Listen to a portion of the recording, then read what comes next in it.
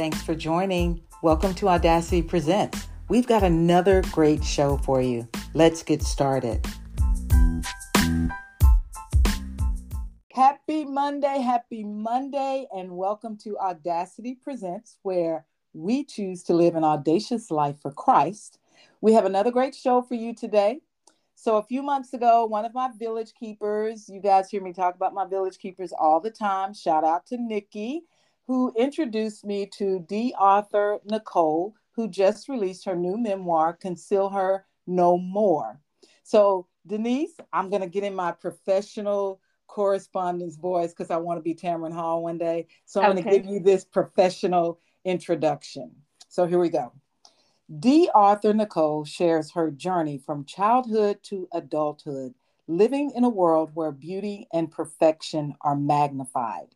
Denise has faced bullying, teasing, and feelings of never being good enough. All women can relate to this.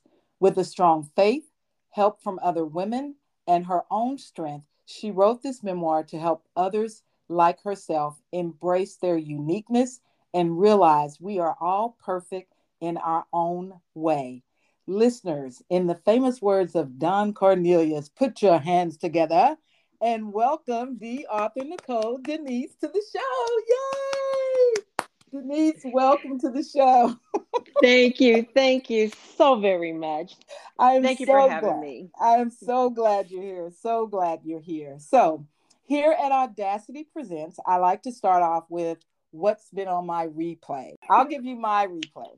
So for the last week, this past week, I did an episode on the audacity of difficulty. And I had one of my listeners, shout out to Dana, that sent me a song that she felt in listening to the podcast last week was very touching for her. So she sent it to me. And of course, now it's on my replay. And I think it was the right time for our conversation that we're having. So it's a song by Tasha Cobb called Why Not Me? And so here's a couple of the words. It says, when I look in the mirror, I see a girl, beautifully broken, perfectly flawed. I don't even know how I made it this far. And I'm asking myself questions like, why did I do it? Why did this happen to me? Then I said, you can get through it. You just have to believe. What I do now, got to make it all count. So why not me? I'm the perfect person to go through this storm. It won't break me. It won't kill me. I'll move on. And then I'll come out even better than before. And I'll never see this place anymore because my faith is getting stronger every day. I'm removing everything that's in my way. And the fact that I survived another day makes me say, why not me? I mean, this is a beautiful song. If you get a chance to listen to it, it is awesome. And I was just like, Dana, this is like perfect timing is what I'm thinking when she sent this to me in preparation for our conversation today. So that's what's been on my replay. Absolutely great song. I can't wait to listen to it. It doesn't sound familiar, but the words definitely speak, they resonate with me because I have said to myself, why me? But then I've begun to say, why not me? You know? So I can definitely relate to that. Awesome. Great is thy mercy for me. There it is. Oh, great. Thank you, oh Jesus. My God. I love that song. But yes, great is thy mercy for me. Thy loving kindness towards me. Yes. Amen. That's a good one. So I am just still in awe of how the Holy Spirit works. That every podcast, that is something that resonates with me, is how the Holy Spirit puts things together. So as I told you, Denise, last week on the show, I talked about the audacity of difficulty. And sometimes we have to take a bold risk and make difficult decisions or have difficult conversations. And I think leading up to your book, you may have been in that space of, do I put pen to paper? Do I have conversations with family and friends when you were getting ready to write this book? And I feel like you took a bold risk and said, here I am, I'm going to be Me and that's what our theme is as we talk about your book, The Audacity to Be Me. And I'm going to put an exclamation mark after that, The Audacity to Be Me. That's what I got after reading your book. So before we get started with my million questions that I have, I want to make sure in the beginning and the end that I let the listeners know where they can go to get your book. So I want to say you can go wherever books are sold. I did a Google search on your book, and it came up in Amazon, Barnes and Nobles, Walmart, Better World Books, Goodread Books. So, and then even on your personal website, The Arthur Nicole, they can order the book as well. So wherever books are sold, they should be able to find your book. Now that would be new to me. I'm happy to see that, but as far as I know, it's only on Amazon. It is on Barnes and Noble. I pulled it up. Wow. Okay. Yes. I didn't know that. Yes. And so the other two sites, I think Goodreads points to Amazon, but it is on Goodreads site and it points to Amazon. So it's definitely out there. Unknown to you, it is out there. Yes. This is great to know because it's one of those things where I'm asking myself, now what? I feel like I've done it, talked about it a little bit, and I put it down for a moment. And I think I'm still just taking it in and working on myself versus really promoting. So, but people are hearing about it, and every now and then I'll get a text or email. Someone will say, "Hey, look what came in the mail today." Oh, great. Awesome. And to our listeners, you can also, like, I got it from Amazon and just downloaded it on my Kindle because I didn't want to wait for it in the mail. But now I do wish I had gotten a hard copy because I highlighted so much stuff in the electronic version as I was reading through it. Which I will say to listeners, if you do download a book electronically, you do know you can highlight different things as you're reading it electronically, and then you can go back and it'll just pull up all the highlighted areas within the book, which was awesome. So I could kind of pull everything together. So just a little FYI. And most definitely, Denise, it will be across all of my social media after this conversation. So we are looking forward to what God is going to do with you and the book. You will be surprised. We will all be surprised. Yes, we will. I will wait patiently. Yes. All right. So my first question, why did you feel now was the time for you to write this book? I mean, that to me, that's the $1 million question. Yeah. Why now? Why now? For me, I think it was past time for me to face my fears. Okay. It definitely wasn't an all of a sudden act to write the book. Okay. In fact, I knew I wanted to write my story, but I wasn't certain in what manner. I thought about, doing something with fictional characters, or, doing a children's story, or simply the option of just being plain on me, which is what I decided to do. Right. I would say divine intervention played a part in now being the time for me to write this book. When something pulls at you with urge for you to act, and it's just something that you've been kind of running away from or just putting off doing, eventually you kind of just run out of time and it weighs on you in a heavy manner. Right. And I just eventually gave in, and I felt I needed and wanted to release my pain and discomfort before I worried myself to death. Okay. Then, of course, had I done that, I wouldn't serve any purpose to anyone, not even myself. Right. That's awesome. I can certainly relate to that. I like the term you use, running away from, because I feel like God calls us to do things and sometimes we blow it off. Sometimes we feel like we're not prepared. Who am I to do this? So he does reaches a point where it is very heavy that you just find yourself sitting doing something you never thought you'd do. Right. Yes. And then, you get into that. It's now the right time, and am I doing it the right way? Am I saying the right things? And the best thing for me to do was to just be transparent And as you mentioned earlier, just be bold about it. You're going to do it. Right. Just do it. Exactly. Using the Nike slogan. And so I just got to that point, and one of the comments that some people have asked, I didn't even know you were writing a book, or why didn't you tell me about writing a book? And I felt that sometimes when you get that input from people who have said to me, oh, it's not that big of a deal, oh, Yep. it's not that, they downplay it.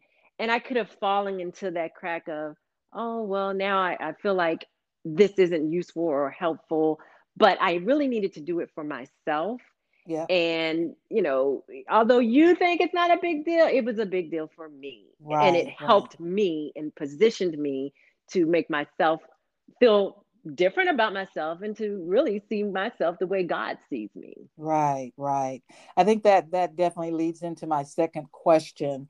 We often define scars that we have in life, either from a physical or emotional standpoint. But would you say that scars come in different sizes? They come in different levels. They can be physical or emotional, and just like you said, where to some it may seem so simple and no big deal, but to that person walking around with that, it is. Yes. So scars usually are the results of wounds left from some type of traumatic experience. Mm-hmm. Whether those experiences are emotional or physical, the Mm-hmm. end result is there's a scar. Right. So I think for us, the most obvious scars are the ones that we can see, the physical ones, the Mm-hmm. bumps, bruises, scrapes, scratches, Mm-hmm. burns, cuts, things like that. And then those other scars are the emotional ones, the ones that a lot of people just don't talk about, the ones that live in our hearts, they live in our minds, the ones that we suffer with in silence because Mm-hmm. of those fears that we have of sharing with others, or the thoughts of what others may say about what we're thinking or feeling. Mm-hmm. And with all of those experiences, they develop into scars, which, yes, I would say various sizes and levels. Right. But I tell you what, the power of scars is definitely real. You know, scars just can control our lives if we allow them to. Right. And I Right. just feel like talking about it and, sharing and just coming to a place of acceptance helps decrease the size and maybe even the magnitude of the level of what the scar may be. Mm-hmm. I think it's interesting, and I'm going to tell my listeners, I cannot wait for you guys to get this book. We're not going to tell it all on this podcast, but you got to get this book. But you talk about in the book this thing called it, and for people that do have these scars, especially when I'm thinking from an emotional standpoint, we always have something that we use to cover, to build up, to hide that scar. So, like, there may be a person that does have an emotional scar, and maybe they give off this persona that they are just this strong-willed person, whereas deep down inside they are just dealing with these scars. And so you talk about your it in the book, and how dependent were you on that it? Very, very dependent. I mean, to the point where it controlled the way I would allow people to see me and when they would see me, Oh, yeah. because I got to a point where I was hiding behind it in order to make my scar less visible. Mm-hmm. And I guess for me, it felt like that it made me more powerful, more Oh. worthy, to the point where I thought that people would see a better version of me. But the Mm. funny thing is, they only saw a different physical version with Right. no idea of the emotion that lived inside of me. That's good. That's good. Wow. My heart is beating so fast.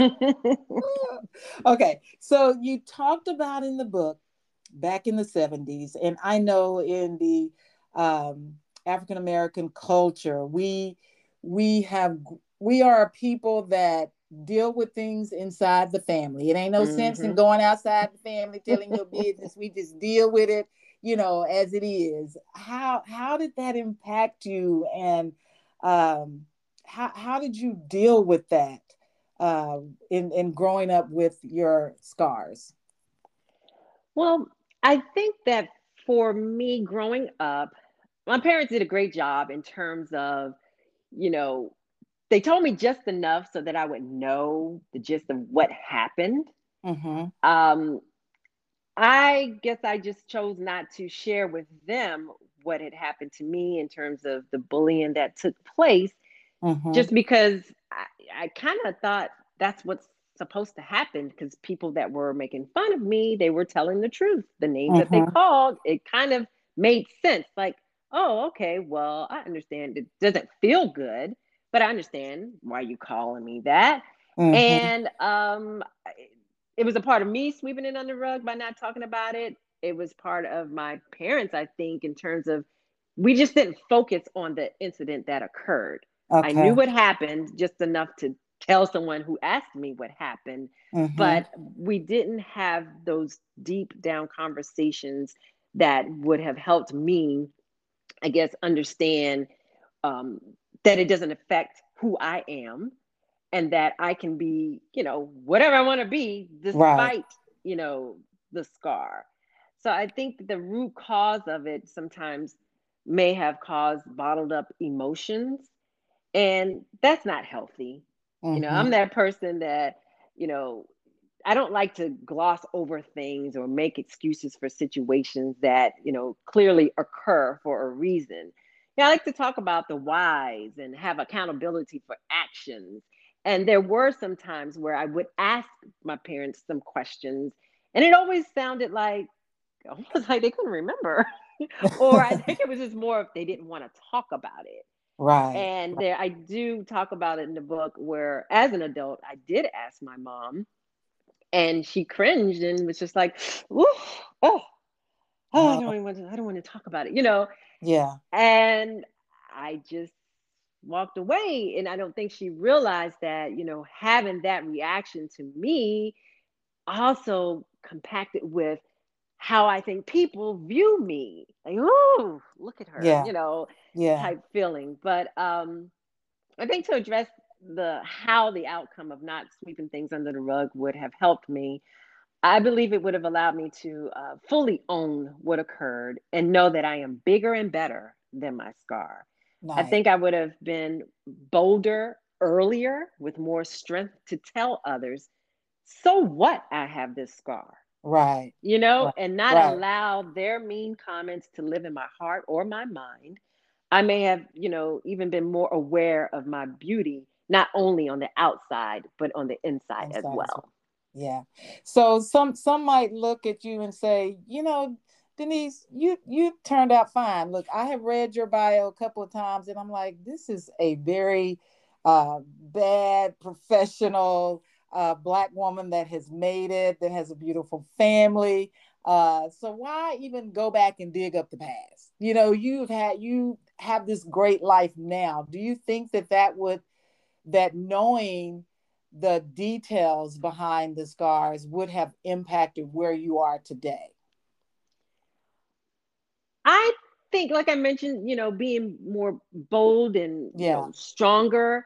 It's funny because a lot, that's another comment that people say, "Oh my gosh, I never knew you were going with this. You always seem so confident. You always Right. seem this."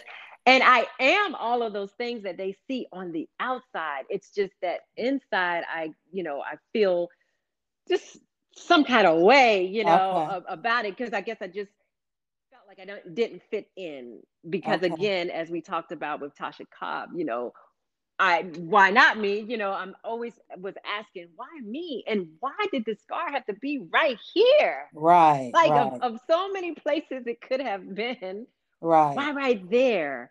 Um, and so I think with my parents, they again did a good job of treating me with love, and they kept me involved in activities and put me in situations where I was amongst other kids that did not have the same type of physical scar that I have. And in my mind, I just always felt like I stood out, always felt like somebody was looking at me, staring at me. And oftentimes they were. Right. But I feel like this all played a part in my not totally giving in and breaking down when the mean kids, I keep calling them mean kids. I think they just really were jealous in my thought, you know. They were just careless with their words. And I even learned, and I talked about in the book, it's not just kids, you know, adults are very careless with their words and their comments and their prejudgments of people, you know, saying things that, you know, are just, that just really gets under my skin when someone attacks my character and they don't know me. Right. But in the end, there are so many bullies and they're bullying tactics. You just have to, you know, learn to decipher between what is true and what's not true, because I've just learned that there are just some ignorant people in the world. Right. And, you know, they don't realize that their words hurt. And even if you said it a long time ago, they still live within you. I think people don't realize when they say things, they just walk away and say things, not realizing the damage that they've caused to the person that they either said it to or said it about. Right. That's good. That things a person says, like you said, they think it's just in that moment, but the person they said it about, that person can walk through life remembering that comment that was made. That's good. And then you find yourself trying to, you know, prove a point and not live in what they're saying, you know. So, oh, you're ugly, you don't look good, so then you want to wear the makeup to make yourself look good. And it's like, okay, that's just their opinion of you. Or, you know, and it may not be a physical thing, you know, ugly, it could just be attacking your character, you know, without truly knowing your heart and who you are. For instance, you know, people would say, because I have drawn myself from folks sometimes, you know, you get that, oh, she thinks she's better than other people, or she's conceited. And it's really not the case. I'm not comfortable allowing myself to be open with you, you know?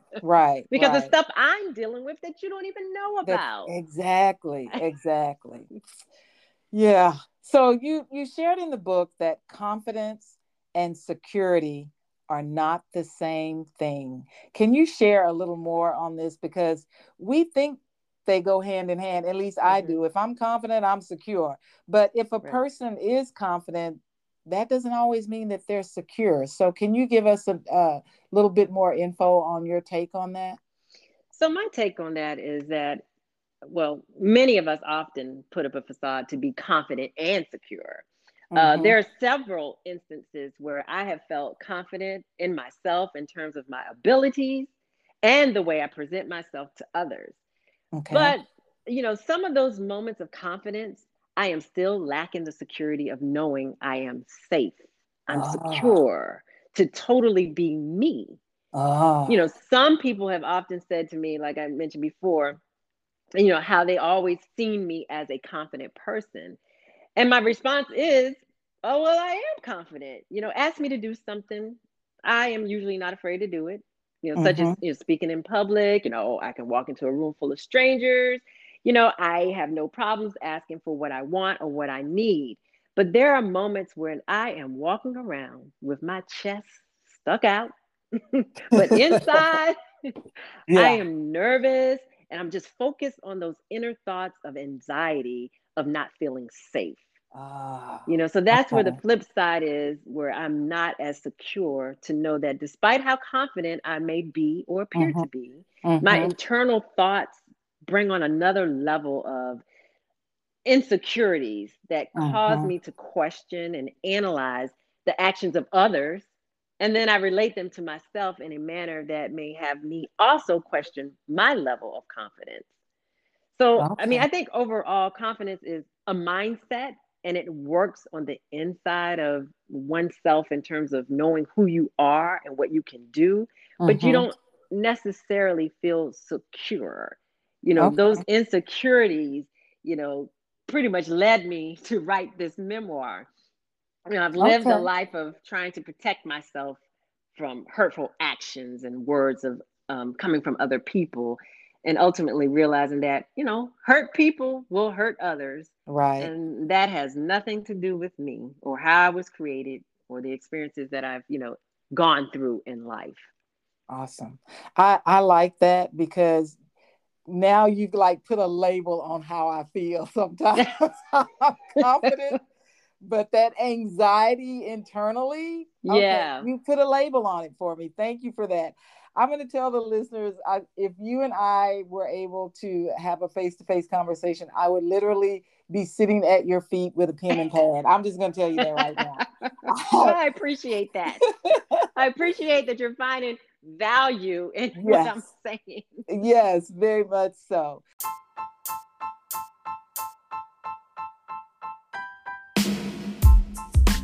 I hope you are enjoying my conversation with the author Nicole, who recently published her memoir, Conceal Her No More. Join me next week as I continue this conversation, The Audacity to Be Me. I have so many more questions to ask about how to step out of your comfort zone, what the acronym SIFT stands for, what the healing process looks like, and where she is today in this journey. In Jeremiah 1:5, God told Jeremiah, I knew you before you were in your mother's womb. I set you apart before you were ever born to be a prophet to all the nations. If God knows all this, then why do we spend so much time trying to become something or someone we are not? God knows every freckle and every scar. Think of the time we could save each day if we would just be the person God knows. So this is my merry moment.